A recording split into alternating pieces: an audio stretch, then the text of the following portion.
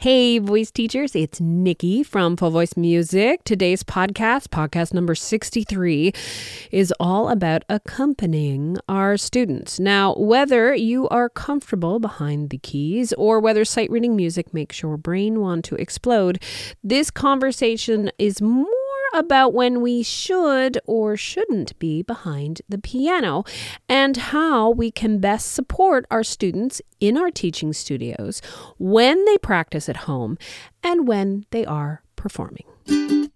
Welcome to the Full Voice Podcast, teaching strategies and resources for voice teachers working with young singers.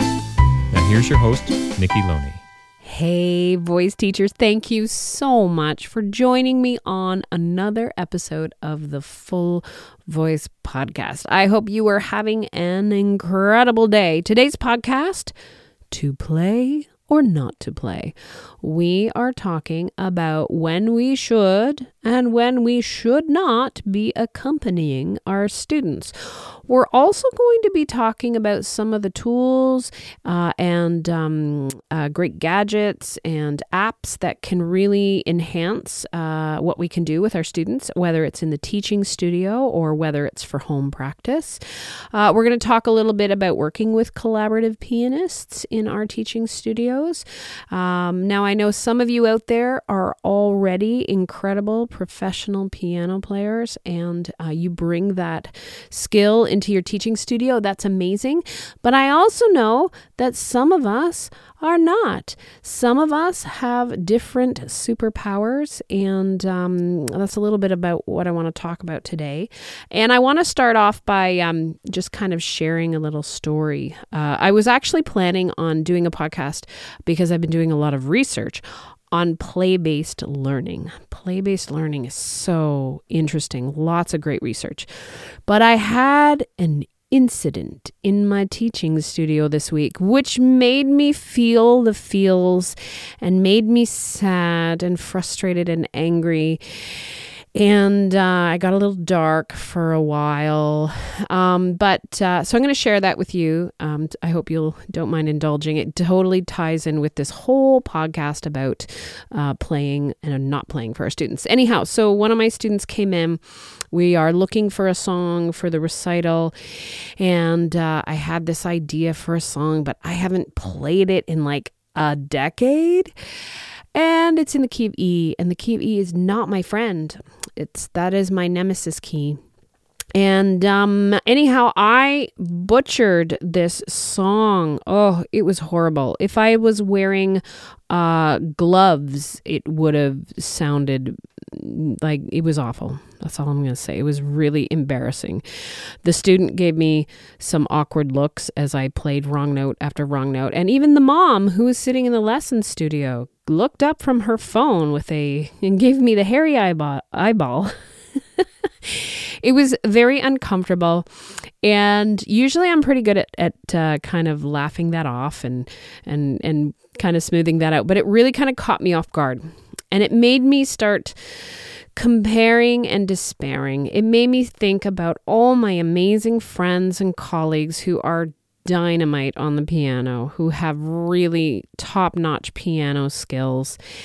And it made me start thinking that I wasn't serving my students properly, and it made me sad because, I really haven't, since my son was born, been able to invest the time into continuing my skills.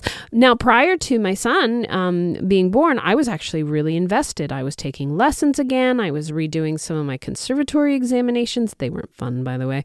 And I was really enjoying it. And life and time management and all the things that, I got busy doing just didn't allow me to do that. So I started to feel really bad. And I was really upset. And then I said, you know what, I'm just going to take a little break. And I went downstairs. I made myself a cup of tea. I came back up. I sat in my favorite yellow chair and I took a deep breath. And then I sat there and I reflected for a while on all the amazing things that I do for my students, all the wonderful opportunities. And that's kind of what's inspired this podcast, because I know that I'm not alone. I know that as teachers, sometimes we need to be really knowledgeable in so many things, repertoire and piano skills and anatomy and science and acting skills and all of that. It can really be overwhelming. And what's really important to remember, and I really want you to hear this, is that we all have our superpowers. We all have special skills that make us incredible teachers and make us unique. And this is a great opportunity for us to connect with our colleagues and work with our colleagues in a way that can not only help our studios, but enhance their studios as well. And I want to shout out to my best friend, Anne Barnshaw, who is an amazing piano player. I don't know what I would do without her. She's also a fantastic a voice coach. And Anne and I have shared recitals. Anne plays for my students for exams and auditions. Anne is wonderful with languages. I do not do the German language. If you need to study a German language song, you go see Anne. And I love how we work together. So I want everyone just to take a deep breath and celebrate your strengths as a teacher. Now, I also want to mention and put out there that we are finishing up 2018. If you are listening to this podcast at time of release, it's the beginning of December, and many of us are wrapping up the year, and it's always a fantastic time to reflect on your year and plan ahead. And that also is a great time to look at how we are going to continue our education. What skills do we want to develop? What courses do we want to take? And I know many of my colleagues are out there, and you are working hard on your piano skills, and you are taking lessons. And I love that. And it's so inspiring. So here's my question to you. With the new year coming upon us, where is your energy and time and maybe some investment into your teaching studio, into your skills? What are you gonna do this year? What are you gonna do in 2019? I hope you've got some plans. And if you haven't, I've got some ideas for you coming up on another podcast. Anyhow, I do want to get started on our topic of the day, which is to play or not to play. And I've got a couple little points here that I want to talk about. The first one is within the teaching studio with our technical exercises. Are we giving our students too much help? Are we supporting them too much? I also want to touch in on practicing tracks or using tracks in the teaching studio. There's lots of great resources out there. And this is also good for people who do have the piano skills, because there are times when we do need to step away from the piano so we can watch, so we are eyes on our students. So important. I also want to talk about working with collaborative pianists and advocating for our students, and also some of the things that we have to teach our students when working with other accompanists. So lots of great details and ideas and strategies today, and I'm so glad that you are here. So the first thing I want to start off with is number one, to play or not to play. So when we get started in the teaching studio, with our students. Now I'm gonna start with our younger students. One of the things that I did in the very beginning, which I do not do anymore, which was I would start vocal exercises at the piano. And I would usually, because I thought I was helping my students, I would usually sing with them and play with them. But I now truly believe that we need to allow our students some time with vocal exploration before pitch correction. We need to give our students plenty of opportunities to sing unaccompanied for a couple of reasons. One, we get a better sense of how our student is relating to their voice when we use play-based games and vocalization exercises. And if you haven't checked out the podcasts that we did about vocalization exercises, there's so many ways that we can engage our singers. And pitch issues, sometimes they're not really about whether they can hear the pitch or match the pitch. Sometimes they are just not comfortable with the sounds they make. So vocal exploration before banging out notes on the piano is so important. And this is something that I definitely do with my introductory students and with my introductory vocal class. Many of my students are uncomfortable, nervous, anxious about the sounds that they make. So we have to play some games. And I do not do very many exercises while sitting at the piano. Now, this is one of the reasons why I always advocate that we need to have a system in the voice studio that allows our students to sing unaccompanied. Now, my go-to is the movable do, re, mi, fa, sol, la, ti, do.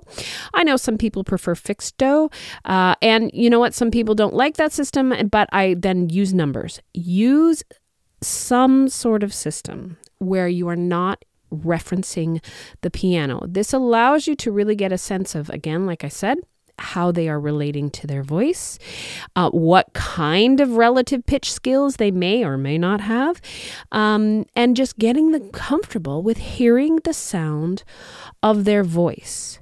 Some singers have never sung without hiding behind the piano or another voice. Now that brings me to, and I'm not just talking about kids there, by the way. I'm talking some of the adults that have come to me over the years who have had a lifetime of singing have never been given the support or the invitation to just sing an exercise, a scale, a triad, an arpeggio, anything without someone either playing it for them or singing along with them. And that's a challenge in the teaching studio for sure. Now, even simple vocal exercises, when we are at the piano, how many of you are playing and singing with the student? Now that might be what you do when you're teaching them the exercise and the exercise is new, but are we supporting them too much? So if you're not sure, well, I want you to try a few things in your studio this week. What happens if you don't sing with them? What happens? If they get a little shy and nervous, that's not a bad thing. I think we need to allow our students to be uncomfortable a little bit and encourage them through that. Now, what happens if you don't play? Or what happens if you play really softly? Do they get really soft? Can you encourage them to sing louder than the piano? In a healthy manner, of course. What happens when they know the exercise really well and you can just give them a chord? Are they just as confident with singing the exercise with the chord, or do they get quieter when the chord's there? I always tell my students, if you can sing it with the piano, you can sing it without the piano. And that's a really good kind of cue for a lot of my students. There are a lot of times where we kind of go into autopilot. Sometimes I don't even realize that I'm singing along with my students, and then I'll stop and I'll go, "Oh, you don't need my help here." And sometimes it's just a default. It's just how maybe we were taught, or maybe we started giving the student our extra help in the beginning and actually they don't really need it anymore, but we're still there singing along or playing along with them. Anytime you can challenge your students and not play with them or sing with them, so important. Now, as our students get older, and for students that are going to be participating in examinations, vocal examinations, they have to sing the technical exercises unaccompanied after hearing the starting note. And if we don't do those kind of exercises in the lesson studio, that's a very challenging part for a lot of our young singers. So just a heads up, just be mindful in the studio. Are you helping them more than they need? Can you shake things up a little bit and maybe see how they do without your assistance? So to play or not to play, give your students the challenge of singing unaccompanied whenever possible. It serves them and you. You'll get to know a lot more about their voices and their comfort levels, and they will start to really hear and understand and appreciate their voices. Now, point number 2, I'm just going to move my paper here. Point number 2, and this is a sticky one in my teaching studio right now, and I don't really have any clear-cut solutions for these problems, but I will tell you what's working and not working in my teaching studio. Our singers need practice tracks for home. And the problem that I've experienced quite a bit is what devices are being used at home. A lot of our kids have their own phone or iPod or tablet. Maybe they have a computer. The CD players are becoming more and more obsolete. So many families don't have any kind of CD player in their home. Some of my families use is it a PlayStation? Because the PlayStations still have the CD drives in them, and then that goes through the home system. That works for a couple of my families. The challenge is that we need to make sure that our students are getting the right type of file. So if we are recording the exercises, now I really like to encourage my students, especially my older students who have their own phones, to record their accompaniment, the song, whatever we're working on their phones. Did you hear that sigh? What I've seen lately is, strangely, my teenagers have stopped bringing their phones into the teaching studio. Like they never bring their phones. Like, oh, I just left it at home. And I was having a bad day last week, and my one student who never seems to bring her phone, I called her out. And her mom was in the room. And I said, how strange that most of my teenagers have their phones surgically attached to them. But when I suggest they use it as a tool, a learning tool, it seems to disappear.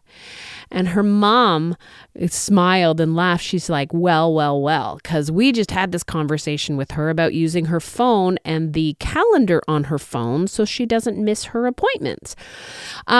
Our students, our teenagers, are very reluctant to use the tools that they have, and it's challenging.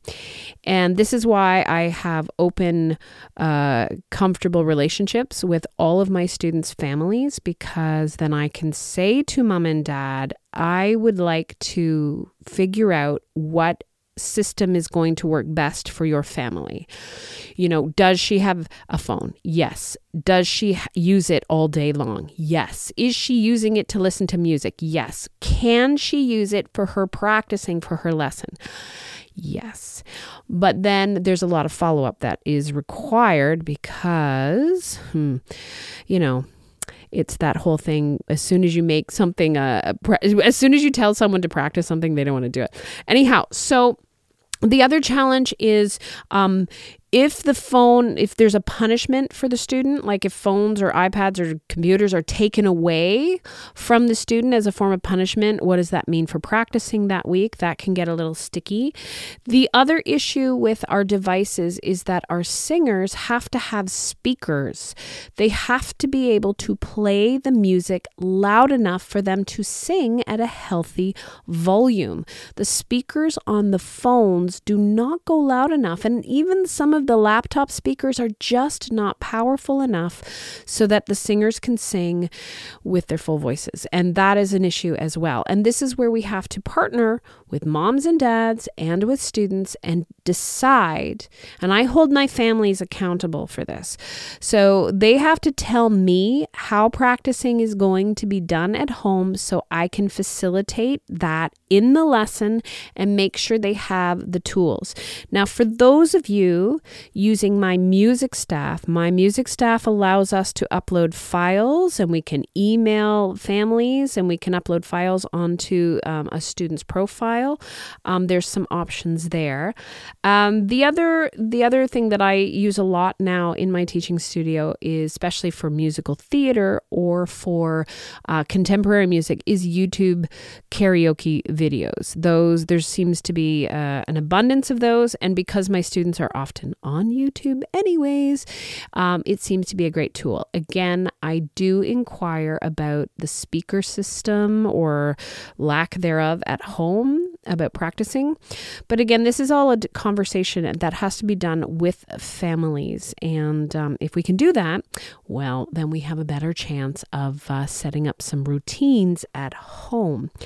Now, in my teaching studio, one of the best tools, which I absolutely love, and I love it for two reasons. One, it's an amazing app. I love Accompanist. Accompanist is available, I do believe, for tablet and for your phone, iPhone, and the iPads. I do believe they're working on an Android version. But it is a very powerful piano track tool. Now, what's beautiful and what I love about it, you can transpose all the songs into all the keys. You can change the tempo in real time if needed. You can also edit the tracks. So if you are working on a, 16 or 32 bar cut, you can actually make those cuts within the track in Accompanist and save that so that the student can then just practice the section that you are working on. You can also repeat sections. I did a little Facebook Live. The other reason why I love Accompanist is because the family that created and runs Accompanist are the nicest people you could ever meet. I met Darren and his family at the Nats convention this year. Lovely people. And it's a subscription-based service. It's worth every penny. It has served me well in the teaching studio. They have musical theater tracks, and they are constantly upgrading, updating, and adding new tunes. And then they have classical repertoire as well. And you can pay the subscription for what you need in your teaching studio. So I use the musical theater subscription. Amazing. Now, they also have packages for students, which allow them to, forgive me, I can't quite remember, but you can pay a smaller subscription fee, which gives you limited songs, access to limited songs. There we go. Anyhow, great app. Again, in my teaching studio, I have a small speaker system that can play at a substantial volume, so that my singers can sing out with their full voices. And so important that the volume is correct and the speakers are placed properly. But Accompanist is just fantastic. Now, there are other karaoke sites and music services like that, and I'm going to put a link to some of these on my podcast page. So please visit www.thefullvoice.com / FV podcasts, and you'll see all the links on the podcast page. So there are great apps for those of us who get migraines from reading piano music all day long. So now, The other thing, I'm just going to put this out there. The other thing that drives me crazy. So I have a lot of students in the Royal Conservatory, and it's amazing how there's a CD in the back of those books, which is awesome, except that some of my students never crack open that CD. I have to send them the tracks that I've converted into MP3 form because nobody seems to know how to do that anymore, which is really annoying. Anyhow, that's just a little rant. Now, I also want to talk about working with collaborative pianists and helping our students to work with accompanists. That is, I think, something for those of us who are not professional level pianists, and we are hiring accompanists to play for us.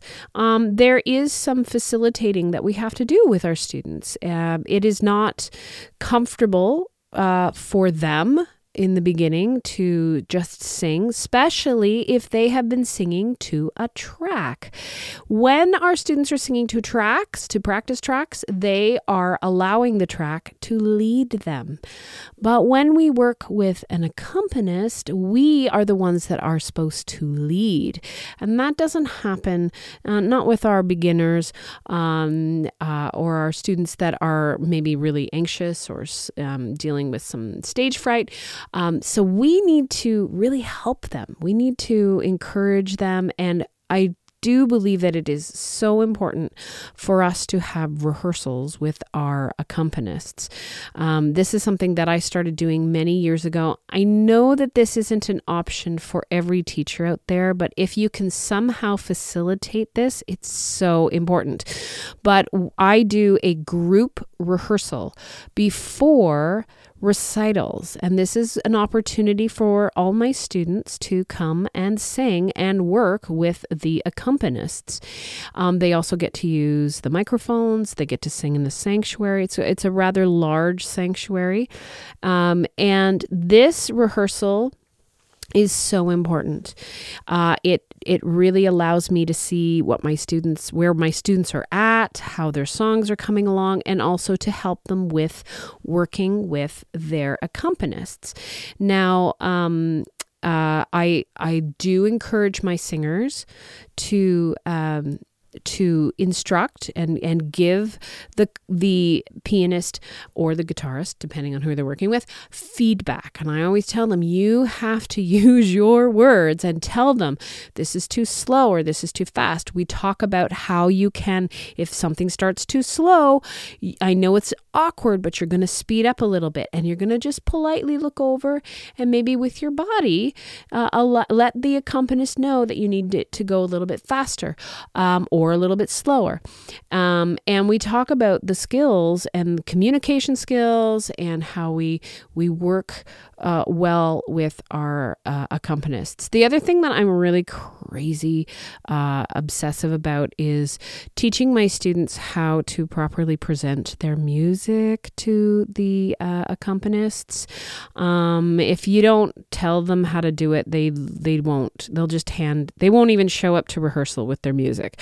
So I'm always on them about their audition books, about how the music should be put in the book, how the music should be how the binder should be properly, like a good binder that lays flat. So important.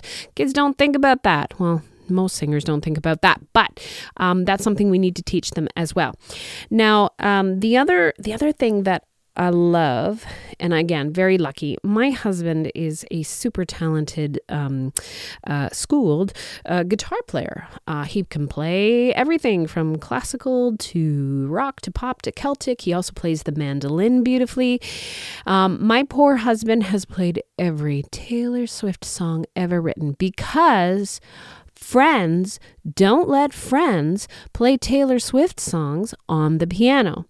Some of our contemporary music does not translate well into piano score.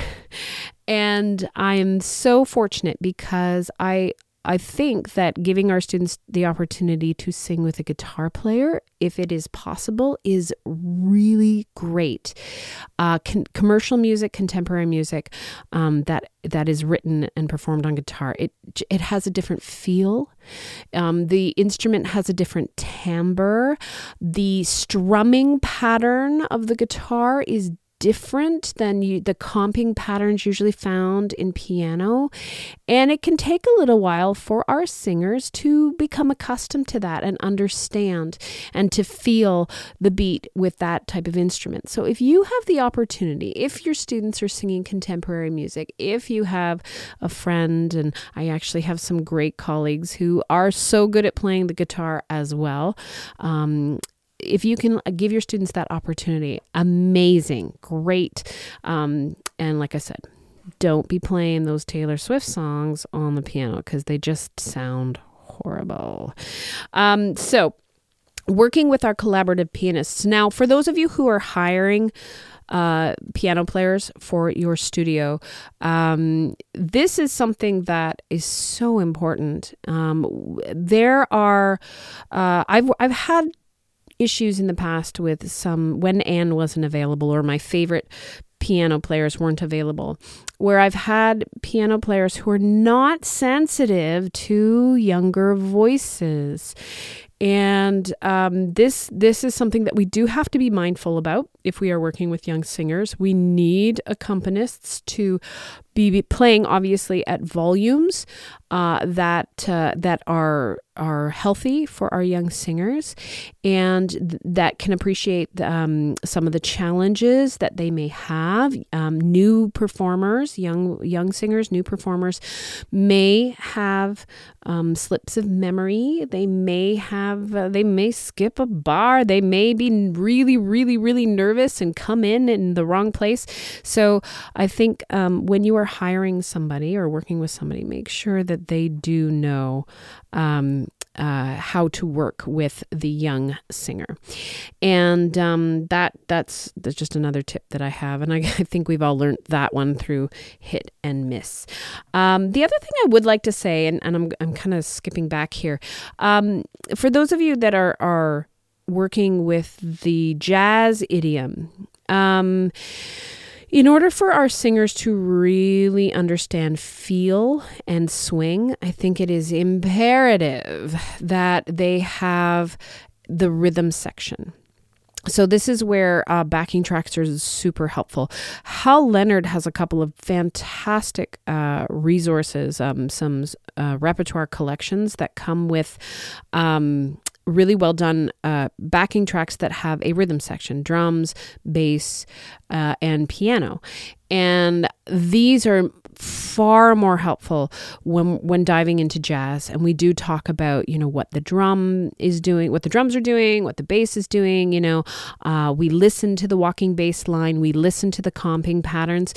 It's really difficult for singers new to jazz to understand that feel without that rhythm section. So there's another great example where I'm not going to play. I'm going to use a track because I need them to hear the drums. I need them to hear the bass.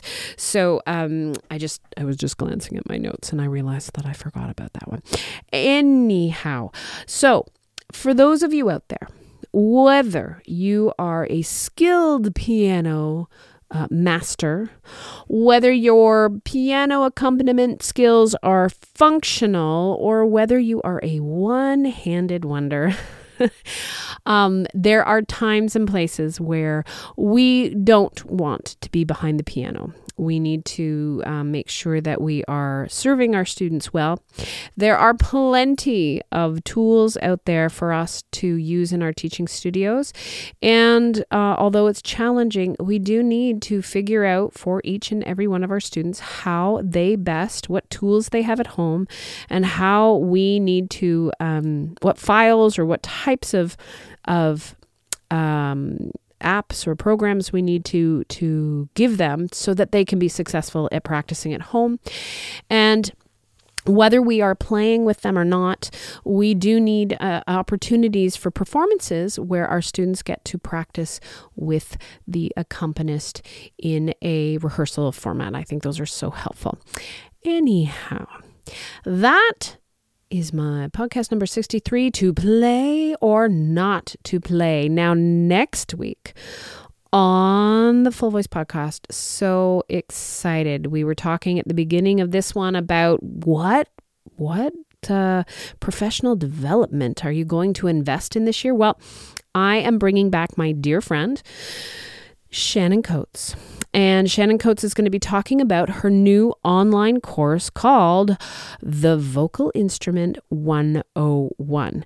Now, Shannon has been a guest on the podcast a couple of times because she is funny, inspired, smart, and all of that. And I am so excited for her to tell everybody about her new upcoming course. So, as always, if you are enjoying this podcast, please leave a review and a rating on iTunes. That helps us so much. Tell your friends, send me an email, whatever you need to do, please let us know. And as always, I am wishing you happy singing, inspired teaching. Have a fantastic day. Thank you for listening to the Full Voice Podcast. For more information and teacher resources, please visit our website at thefullvoice.com. May my canoe music. canoemusic.ca